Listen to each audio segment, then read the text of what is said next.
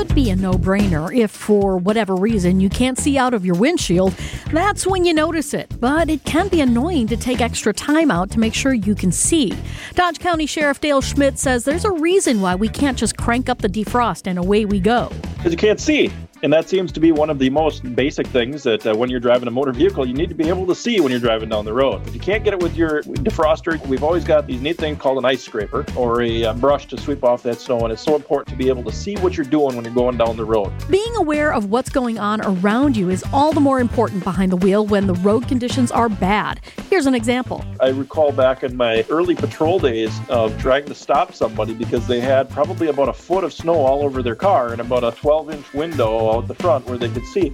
And I was behind him with lights and siren for 1.5 miles before he finally pulled over. He had no idea what was going on around him, had no idea an emergency vehicle was behind him. And that will end up at a citation every time. It's not just snow and ice covered by the ordinance either. Things that are in the way of the driver. I mean, you might have that forest of trees that are hanging from your rearview mirror that might block your vision. People like to put stickers on their cars sometimes, whether that be in the front window, which you really can't do. You can't put stickers on your rear windows. If you do have anything back there, it has to be translucent. You have to be able to see through it. And the more things that you have covering your windows, the more blind spots you have. I know it can be a pain to take a few minutes to make sure all your windows are clear, but if you don't, it could cost you. It is a primary offense that anybody can be stopped for at any time if you are have obstructed view, and that is a violation of $175.30 and 2 demerit points for the first violation.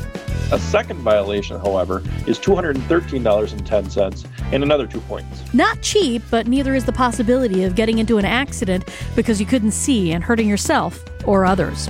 Debbie Windshields, WTMJ News.